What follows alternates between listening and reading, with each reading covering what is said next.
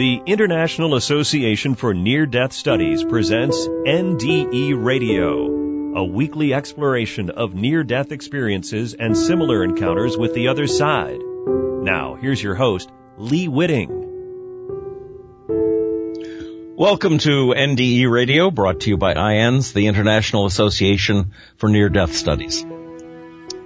I'm your host, Lee Whitting. Our guest today is Peggy Robinson, who survived a childhood drowning and near-death experience, only to have a more profound and life-changing NDE as the result of a tragic pregnancy. Peggy, welcome to NDE Radio. Hi. Good to have you here.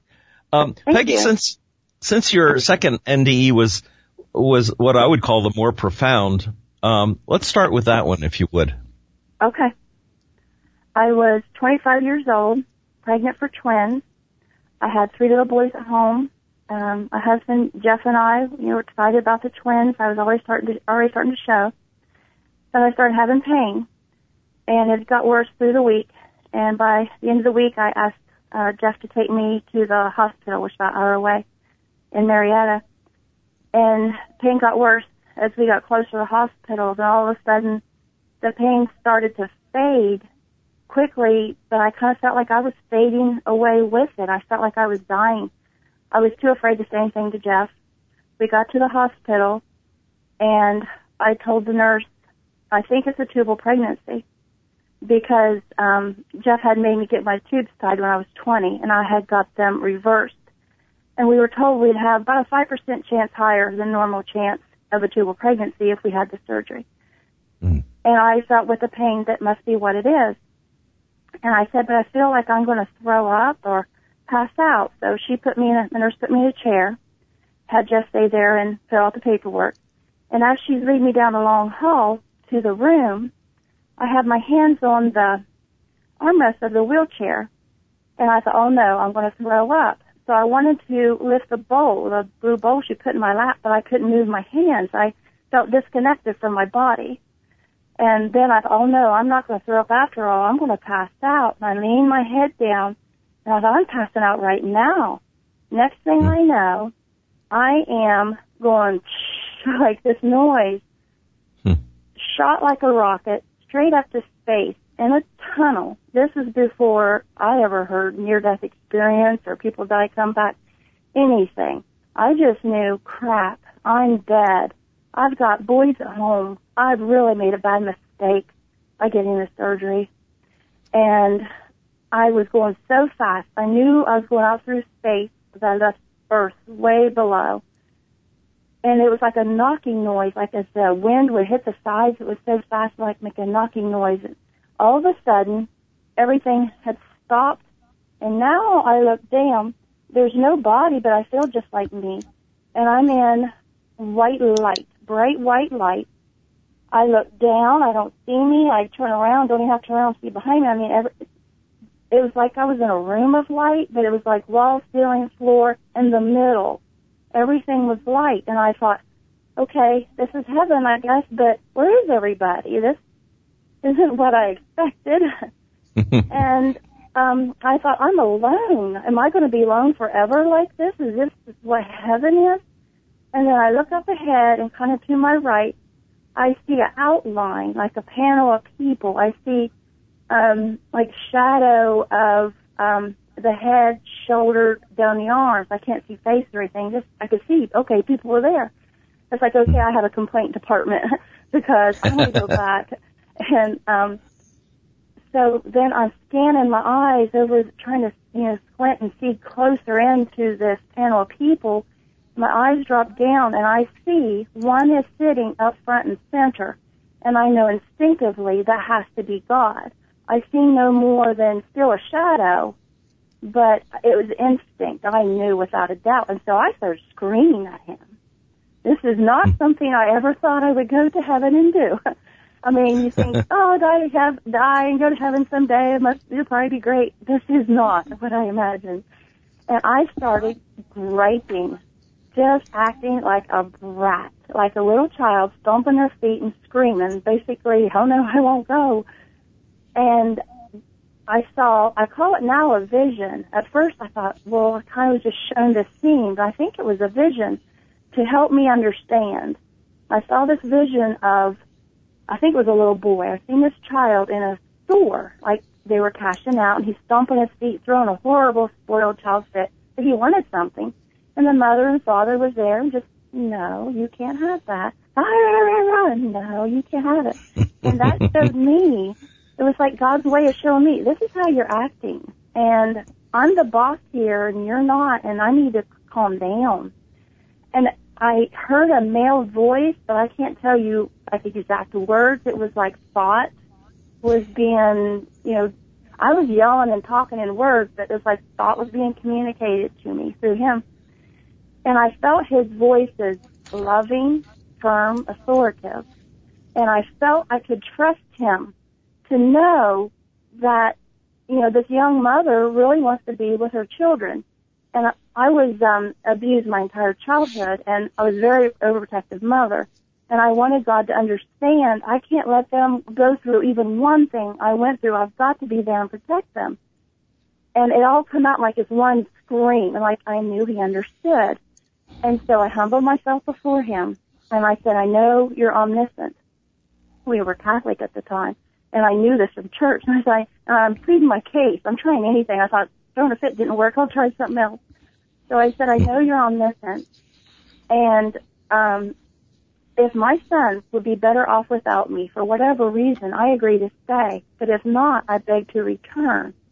And then I could see down, we lived in a trailer at the time, and I could see down in my son's bedroom, like in the future, kind of like a scene out of a Christmas Carol or something, and they were crying, mad that they were told mom was dead, and my middle son, Jeremy's real sensitive, and he's, I don't care that you say she's dead. I want her back. I want her right now. And I could feel his pain, and I crumbled at the floor, the white floor of heaven. I am now crumbled, laying on it, sobbing, and realizing it's not God's fault. I died. It's mine. And it's my fault these twins have died. It's my fault my sons feel this pain. All this is my fault. And I'm sobbing, and I barely have the strength to lift my head. I look up, but all I see is white. But I'm looking up to say to God or Jesus, I don't know, to say, lift my head to say, who else will teach them about you? And then I am back in that wheelchair. And at first, I hear the nurse talking. She's now talking to another nurse at some point. Someone else come on board along talking to her. I don't know when, because I wasn't there. And first come back my hearing, and then my hands I could feel them on the armrest of the wheelchair. And then I could feel like a warm, like my body come back through. And then when I felt feeling in my feet on the foot pedals of the wheelchair, I knew I was all the way back. And my first thought in my mind was, what the hell was that? I mean, I could not understand. And I felt like I can't do nothing for the twins. There's nothing more I can do for them. I knew in my heart they were dead. And I thought, I felt like I had a few hours to save my life somehow for my sons, or I would probably die. Whatever was going on in my body, I need to get this fixed. And they put me in a room, and I was shaking all over, freezing cold. They couldn't give me enough blankets. I don't know if that was shock or drop of body temperature from being dead. I don't know. I just shook like crazy. And then the doctor come in. He says, well, I'll prep you for a D&C. Possibly you had a miscarriage. And then he says, they checked me. He says, no, your uterus is intact. Why do you think you have a dual pregnancy? He said, I told you I did an ultrasound before. Both babies are in the uterus. It's not a tubal pregnancy. And I thought, well, I can't tell him I just died because he'll put me in the psych ward. And I really need him to take me seriously. But he's looking at me like, what is wrong with you? And I looked at my husband, he shrugged his shoulder, and he's like, I don't know. So he said, well, since you live our way, it'll make you feel better, you can spend the night. And I thought, well, I hope somehow, because I'm just going to lay there and die. So I couldn't say anything. And so doctor went home, and Jeff went home, and I laid there all night in a room by myself. I would have pain in my right hip bone area. I would sit up, get my blue bowl, thought I was going to puke. Next thing I know, I wake up. I've got vomit everywhere except my bowl. Here I vomited while I was passed out. This happened all night. Nurse refused to call a doctor. So the next morning, they take me down to ultrasound. Well, I have internal bleeding, filled my entire abdominal cavity clear up to my chest. The doctor comes in. He says, it's the worst thing imaginable. You have tumor pregnancy. We've got to get you to surgery fast. So that was the tubal pregnancy. And after the tubal pregnancy, the next month I was pregnant again. I thought, gosh, I'm going to die. I didn't tell anybody what happened. I just had to push it behind me. I was mourning the twins. Now I'm pregnant again. I suppose I'm going to die at 2 months. And I got to be 2 months, and we went to a family reunion on Jeff's side, and we were in line to eat. And I said, I hear a child crying. Everybody said, I don't hear nothing. I said, going for line. Don't you hear it? No. I ended up walking out in the field, and I thought, I know I heard it. I just felt lead, and I seen some tall grass. And I walked over, and it was a creek. And here's this little boy drowning. I reach over, and I pull him up by the back of the shirt. He looks at me like he's seen a ghost, and he takes off running to his parents, and they look at me. The moment I lifted him, I knew I miscarried. Well, we went to a party at Jeff's family after that, and I thought, gosh, nobody could say, I'm sorry you lost, 3 children in 3 months. And so I went outside and sat in the grass and looked up the night sky and just got lost, just like let go of everything in my life and just let it go. Stop trying, all this. And all of a sudden, I remembered the drowning when I was 5 years old. I had never, ever remembered it at all. And it come like a little movie trailer, front to back. And then done. So. Wow. Well, I'd love to lead right into the drowning part, but let's go back a minute. When you left your body in the hospital, it sounds to me like you were probably bleeding out internally, and that was what was killing you at that point in time. But did you feel your soul hover at any point, watching the scene like so many people describe, going up to the ceiling and seeing the nurse pushing the wheelchair and so forth? No. You were just gone. Okay. I just, like, you snap your fingers, I'm in that tunnel. It was that fast. I'm feeling like I'm going to vomit, and then like I'm going to throw up, and then suddenly I'm well aware, alert in this tunnel, and I know I'm dead. Because, you're not in a tunnel when you're alive. Something's weird here. Was the tunnel light, too? No, it was dim. It was dim. Okay. Mm-hmm. So that's pretty classic, that journey that you took. When you got there, people often say when you go into the light, it's like this overwhelming feeling of love. But you didn't necessarily feel that. Was that because you were so angry? Well, at that moment, I hadn't felt the anger. At that moment in the light, I was just confused. Like, is this it? Is this all there is? Is this eternity? Because I thought there'd be more. That's all I was feeling. And, I was remembering the fast ride and the loud noise and the tunnel. And then this is the total opposite of in this space and feeling light and complete quiet. Right. Just alone with myself is what I felt. And that panel of people that were there apparently with God, was that something that did you get any reaction from them? No. I felt they were being very still, quiet, and just watching and listening. I felt they were obeying, which I wasn't obeying. Wow. It's really interesting that they were there. I mean, you would assume that God would know in advance what was going to take place. I felt it was my time, that this was my death, that I was not supposed to go back. Of course, I never heard of those things back then. But that's just the feeling I had, like, this is it, I messed up. Yes. That I just wasn't accepting it. And what you said he was like a loving parent, like a father figure. And you sensed his wisdom, but you still were there to negotiate. There are some stories in the Bible about people negotiating with God, And do you think your Catholic upbringing gave you some of that chutzpah, I guess I'd say, so the courage to argue with God? I had only been Catholic for 5 years. I took myself to church. My parents didn't go, but we went to, my brothers and sisters, we went to like Baptist or, Methodist or whatever. And after the near-death experience, I longed so badly in my heart to go back to the churches I was raised in. I wanted to hear those hymns so bad. And I finally made Jeff take me one time. Catholics don't like going to other churches. I had him take me one time, and it just felt so good to hear, Amazing Grace and, those songs. I just, for some reason, I was just like my heart just needed it. Mm.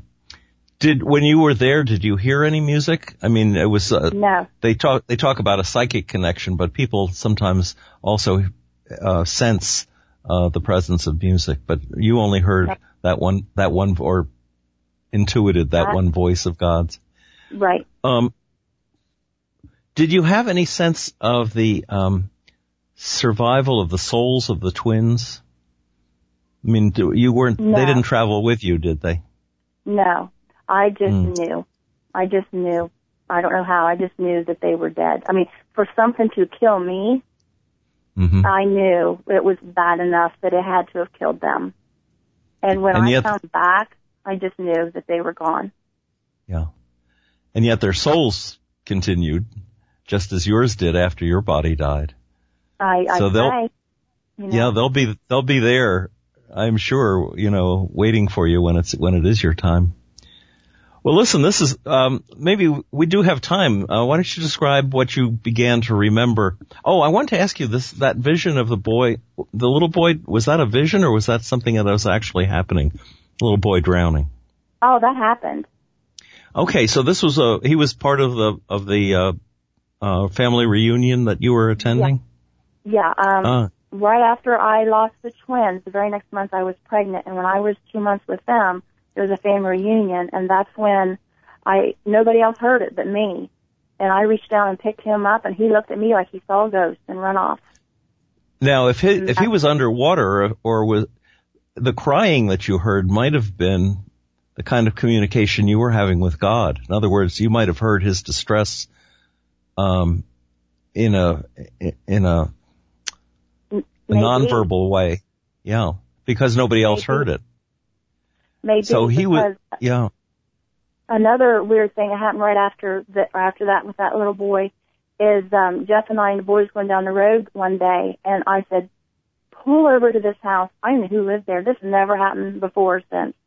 I don't know why. I have this strong feeling, and I knocked on the door, and I thought, this is so embarrassing, because I'm going to say, excuse me, I thought it was somebody else, because I don't know why I'm so late. I couldn't stop.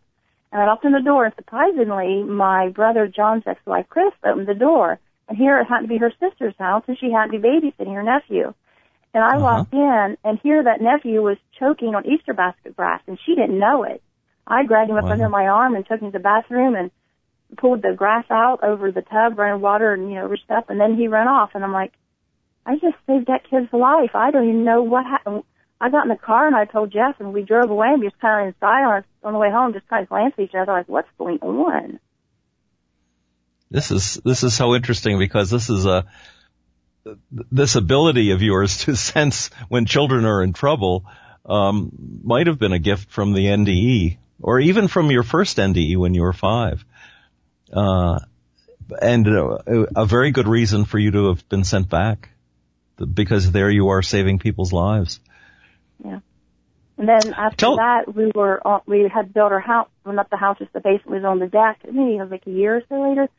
And the kids were down for a nap, and it was just Jeff and I on the deck. And usually we have the radio on, but this day I don't know why I just have the radio on. It was quiet.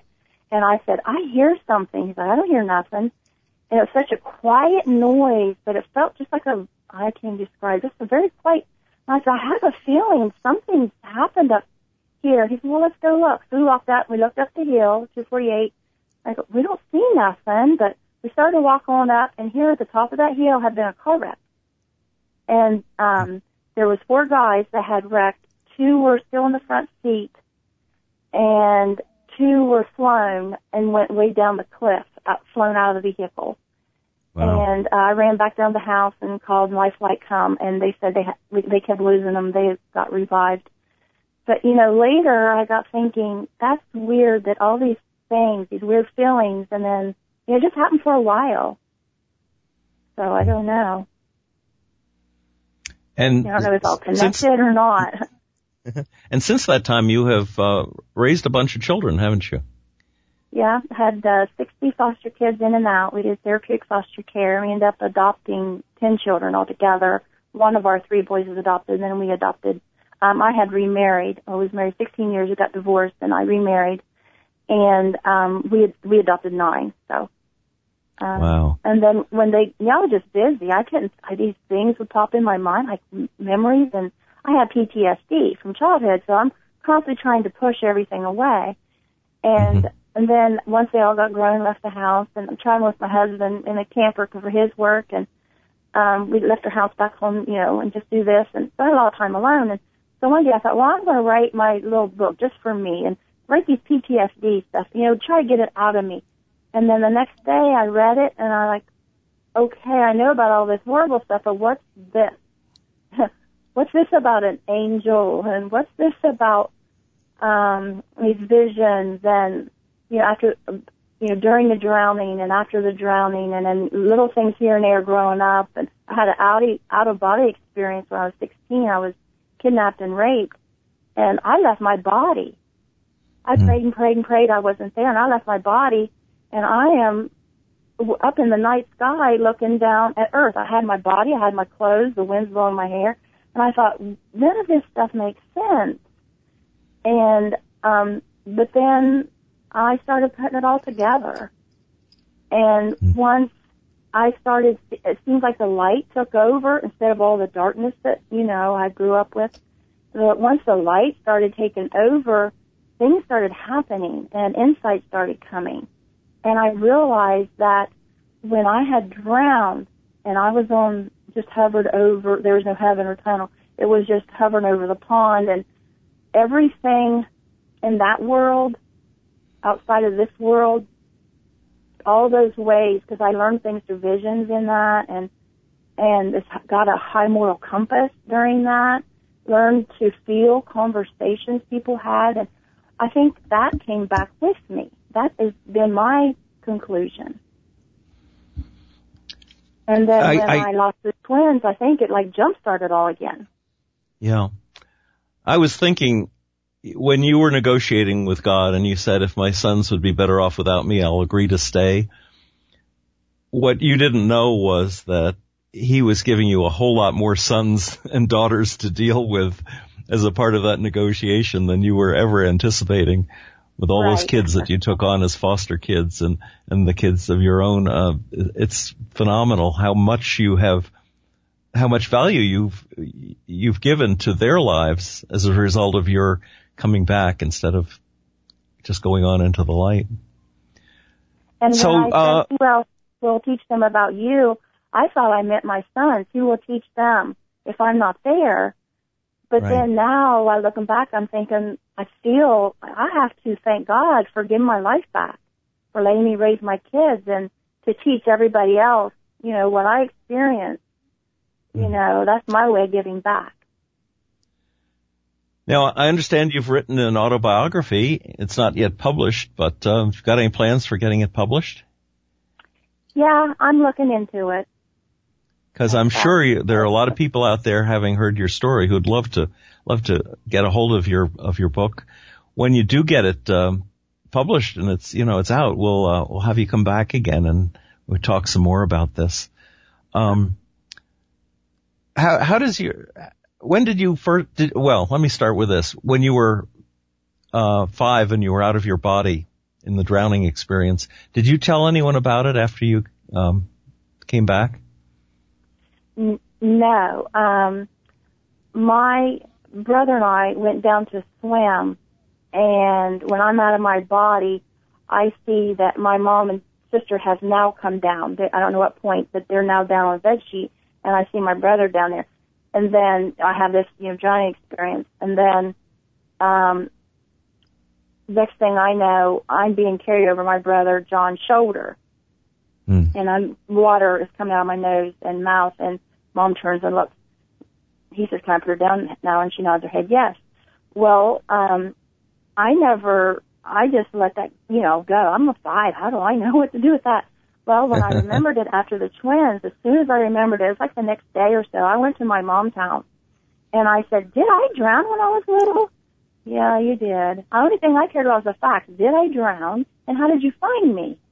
And at first she didn't remember how they found me, but a few years ago she says, "I thought about that."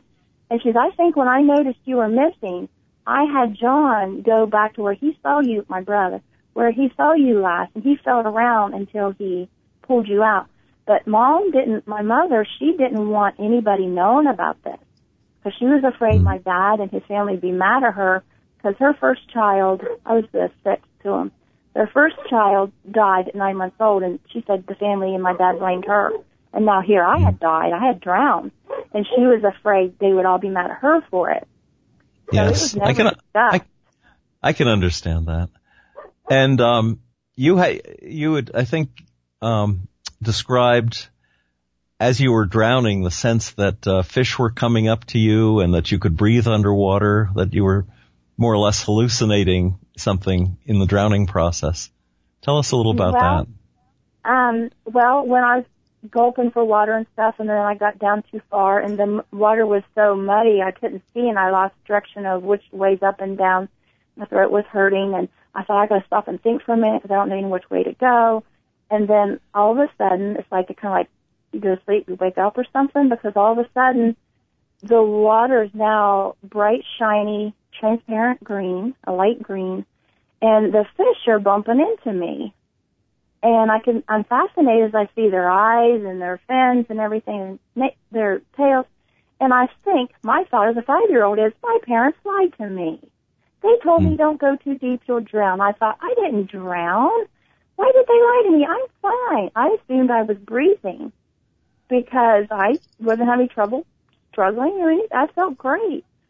And now then, that could have been the beginning of the out-of-body experience, and your soul was just down in the water along with your body. I think so. And then I got a vision. I call it a vision now. At first I thought. Then my mind went to a time we had a goldfish bowl at the house, and I was watching the fish, and I thought, how come they're not afraid of that little treasure chest in there? And I realized, because it's plastic, it's not real. And then that vision made me understand I was dead. That's why the fish weren't afraid of me. And I thought, okay, I'm dead. I don't want to be a dead girl on the bottom of this pond. I don't want to ruin it for everybody. Everybody would creep out. This dead girl's on this pond. Some girl drowned in there. And then I thought, I don't want to be down here. And it's like if I didn't want something, then all of a sudden it didn't. I didn't like it being dark. And it was like, I didn't like being at the bottom of the pond. And now I'm starting to raise up. And I got to the edge of the water, and I thought my vision was different.